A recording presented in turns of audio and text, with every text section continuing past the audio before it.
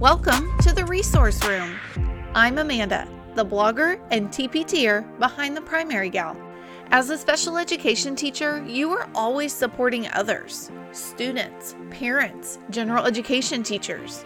But who is supporting you? That's where this podcast comes in.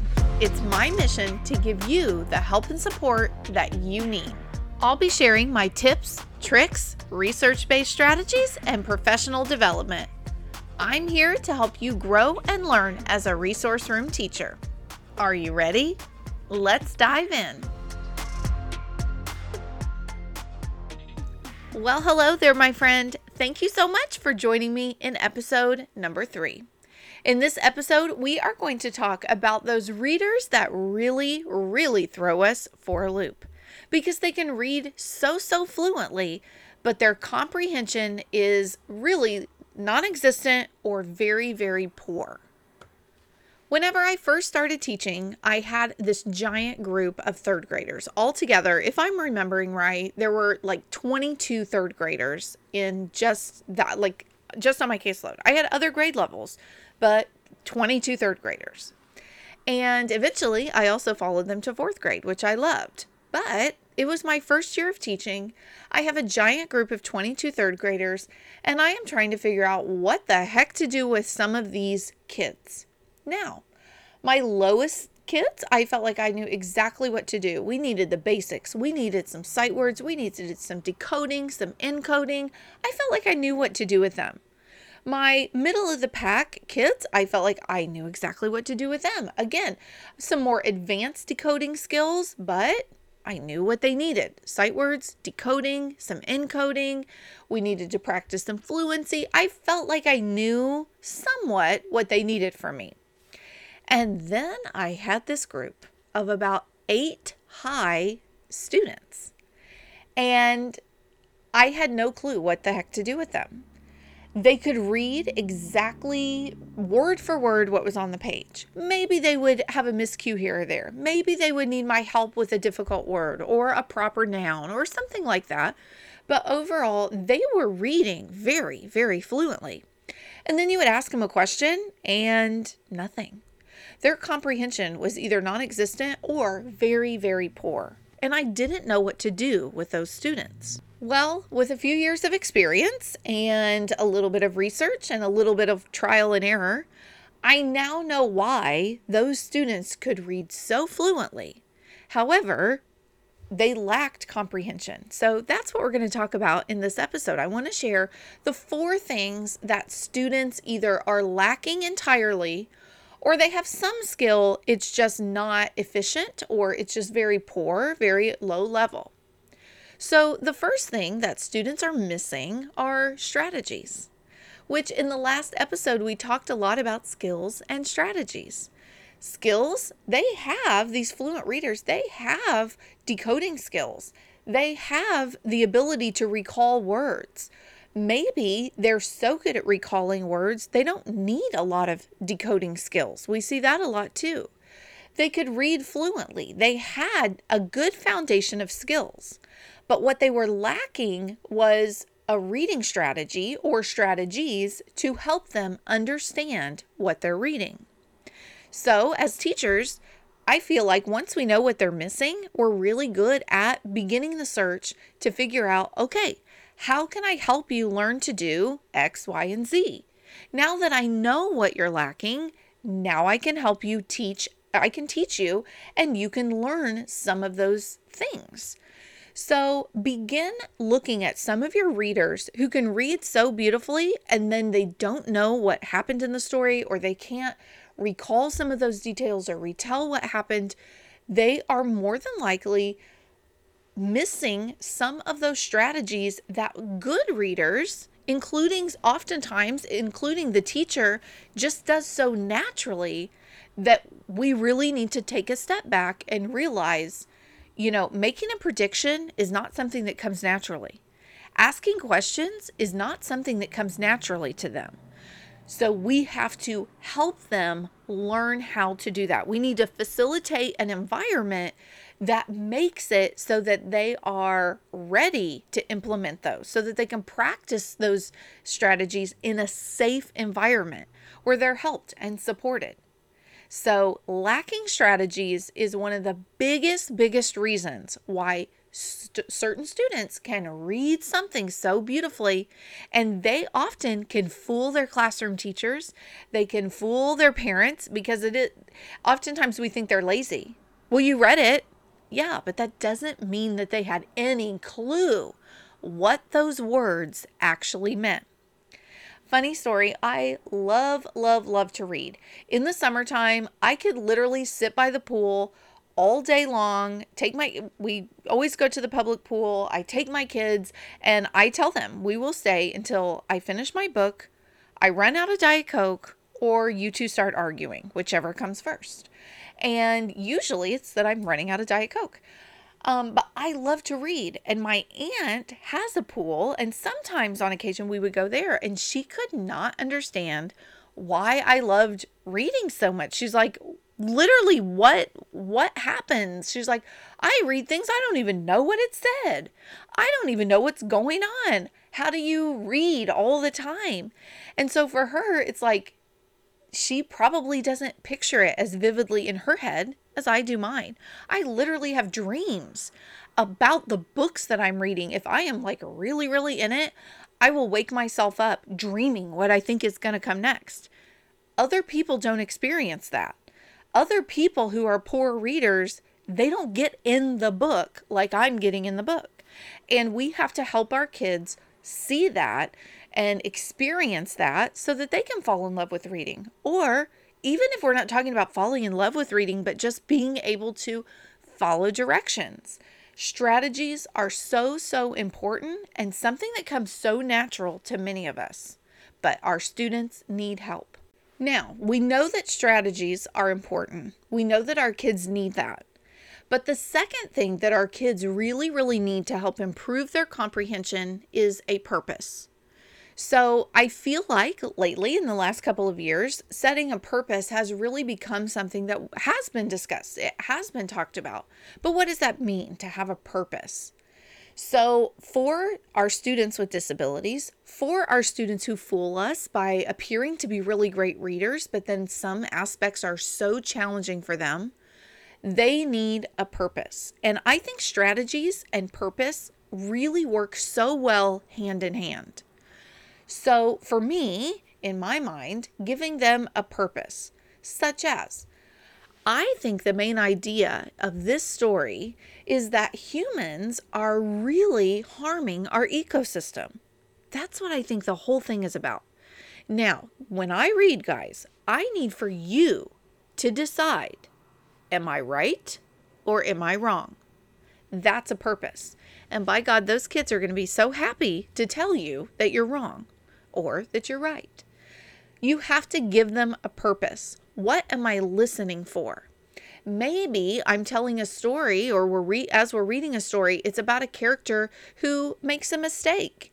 So maybe before you begin reading, you say, all right, when I am finished reading this, or when we as a group, or when you by yourself, whatever, however you want to do that, maybe depending on your group or your age level or their ability, you might tell them, I want you to be able to tell me in one sentence what this character's problem was. That is a purpose.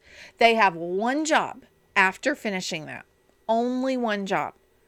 And it gives them a purpose. Maybe it's, guys, I really think that this story is so funny, and I want your purpose to just be relaxing and reading. Just see how many times do you laugh as you read this story? Or can you find the silliest joke or the silliest thing that this character said? So for many of our kids, their purpose for reading is, my teacher told me to. And I hate to tell you, that is not the motivation or the purpose that they want or need. So maybe it's because we know those kids love highlighters. Maybe it's, I'm going to give you a highlighter and I want you to look for one sentence that tells the most interesting fact or that tells what this whole story is about. give them a purpose, give them something to do, something to think about, so that as they're reading, they're questioning every single sentence. Did that tell me about, Maria's problem? Did that tell me about Maria's problem? No, this sentence, that told me about Maria's problem. That was what was going on. So it really gives them something to do while they're reading. So to tie in strategies and having a purpose, I utilize what I call think time in my small groups. So to me, we know that oftentimes kids who can read very fluently, but they can't always understand what they're reading, they're lacking strategies. And in our group, we are literally practicing strategies every day. So in my mind, they need some time to think about that, some time to use that strategy. And for so many of our kids, if we don't present that time, they're not going to use it. They're not going to do it. They don't know I should stop and think about what's going to happen next. I should stop and compare and contrast two things, or compare what I would do to what the character did. And they also don't have a purpose. So a lot of times before we begin reading a particular passage or a paragraph or a section of a nonfiction text, I might tell them, we're going to work on making a prediction. And as we read, I want you to be thinking about, what is Maria going to do? How is Maria going to handle this problem? Whatever it might be, and ask them to make a prediction. In that, we are covering a strategy, we're practicing a strategy together, and I'm also giving them something to do, something to look for, a purpose as we read. And then after we read, I'll kind of restate again. Okay, remember, I want to know, what is Maria going to do next? And then I'll set a 1-minute timer. And during that time, it is absolutely quiet, and the only thing that my students are doing is looking back in the text and thinking to themselves. So think time, it took a lot of practice to get to where we are right now. Initially, and maybe it's just the particular group of boys that I have, they're wonderful. Some days I want to pull my hair out. Some days I want to hug them. I feel like we've all been there, right? But this particular group of boys, they're very impulsive. And so when I say, what do you think Maria's going to do next? 5 answers are out in no time. Half of them make sense, half of them don't, and I don't even know what was said. So we need some time to slow down. Look back and see if what you're thinking makes sense.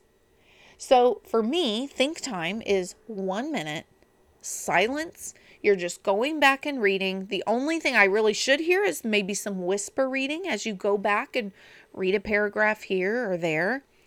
And you are taking that time to process or go back and reread to be able to answer that question that I gave to you.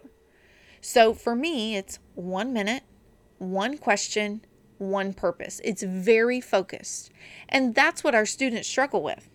With strategies, they're hard because they've learned this whole mess of tricks, but they don't know what to do with them.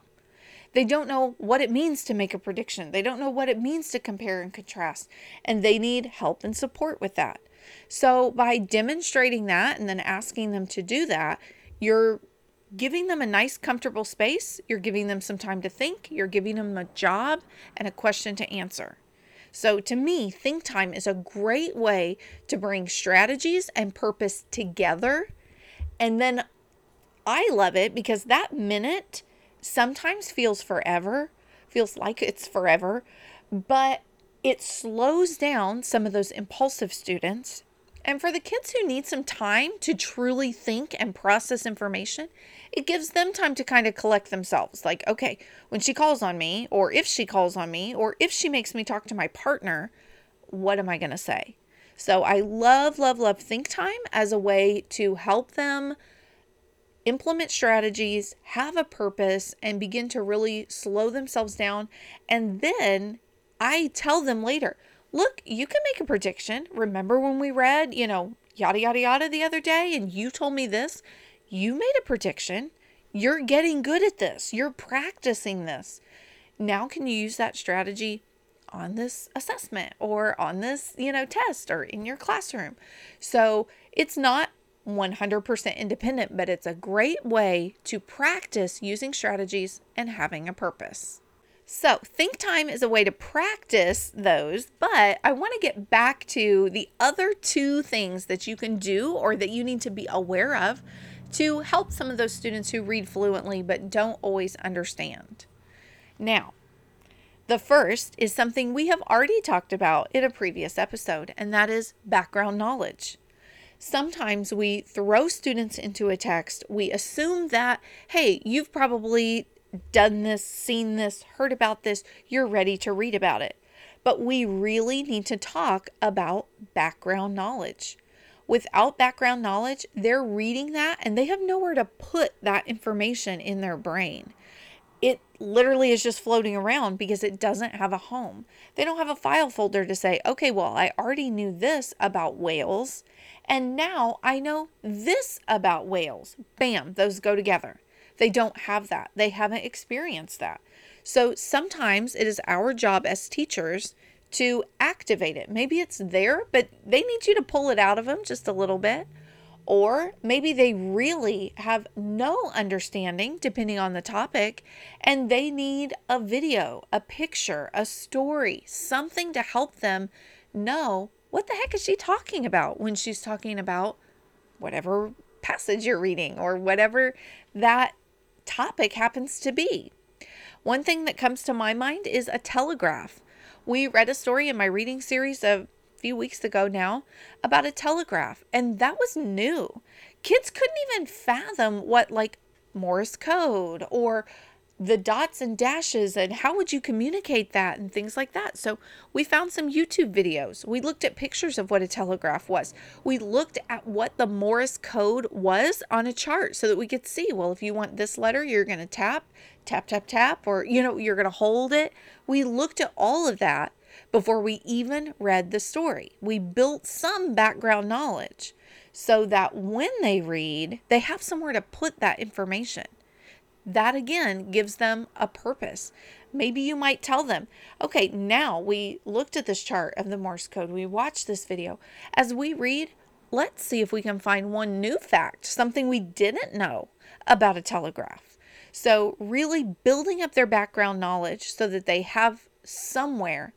Think of it as a house without a foundation. If they don't have a foundation, you can read all the things you want, but it's not going to be very solid. If we want it to be solid and we want it to stick, there has to be something there to start with. So as teachers, it's our job to give them a good solid foundation, aka background knowledge, before they begin reading. Otherwise, it's all for nothing. Now, the last weakness or the last skill that students struggle with when it comes to being great readers, but not so great in comprehension, comes down to organization. Now, organization can really come in two different formats. It could be they struggle to organize information as it comes into their brain, or it could be that they don't see the organization in what is presented to them. So I'm going to talk about each of those kind of separately so we don't confuse the way in which those things are organized. Students who have difficulty with executive functioning will likely have lower comprehension than their peers who are very organized. So when we're thinking about all this information that we're reading, we read something that's, multiple pages, we read a whole chapter in science or a whole unit in social studies or whatever, and we have all this new information. How do I start to organize it? How do I start to think about it in my head? How do I remember? Their brains aren't naturally thinking of, okay, well, here it was talking about plants. And here it was talking about animals. So I can store some of this plant information in my plant part of my brain or in that, little pocket. And here it's talking about animals. Okay, so this information goes with plants. This information goes with animals. They aren't naturally organizing things in a way that makes sense. They're just reading all this stuff, plants, animals, this, that. It's all coming in and they don't have anywhere to go with it. Also, on the flip side, they may not see organization that is laid out in front of them. So with this, if you think of that science or social studies book that they might be reading about, and it has different headings, different chapters, different graphs and charts and captions, it's organized in a specific way. And you need specific strategies to read text that's written like that. But you're going to use a different set of strategies for a fictional text that's written about maybe two friends who happen to have a disagreement, and there's a beginning and a middle and an end. The types of questions that are asked are going to be different. The things that you're going to see in those texts will be different. And to see organization is hard for them. They don't know how to tackle that because they don't even know how it's organized and what a reader might do differently for a nonfiction compared to a fictional text. So seeing organization or being able to organize that information can be a real problem for some of our students. A lot of times, ADHD or ADD might be playing a factor in that organizational piece because it's just hard for them. It's just a difficulty for them. They're probably the student who has a desk that's a mess, who can't ever find their homework, who forgets to charge their Chromebook every night. Some of those students are also students who are probably seeing some of these weaknesses in comprehension just because of the way their brain is organized, or that it's just organized differently than what some of their higher achieving peers might be. Maybe you're like me and you are thinking, geez Louise, no wonder it is so hard for our students to understand what they have read. No wonder they can read the words, but they can't tell what happened in the story. No wonder. Look at all of the things that go into it. Now, for us as teachers, we need strategies and activities and routines. We need so many things in our arsenal to help them become better comprehenders.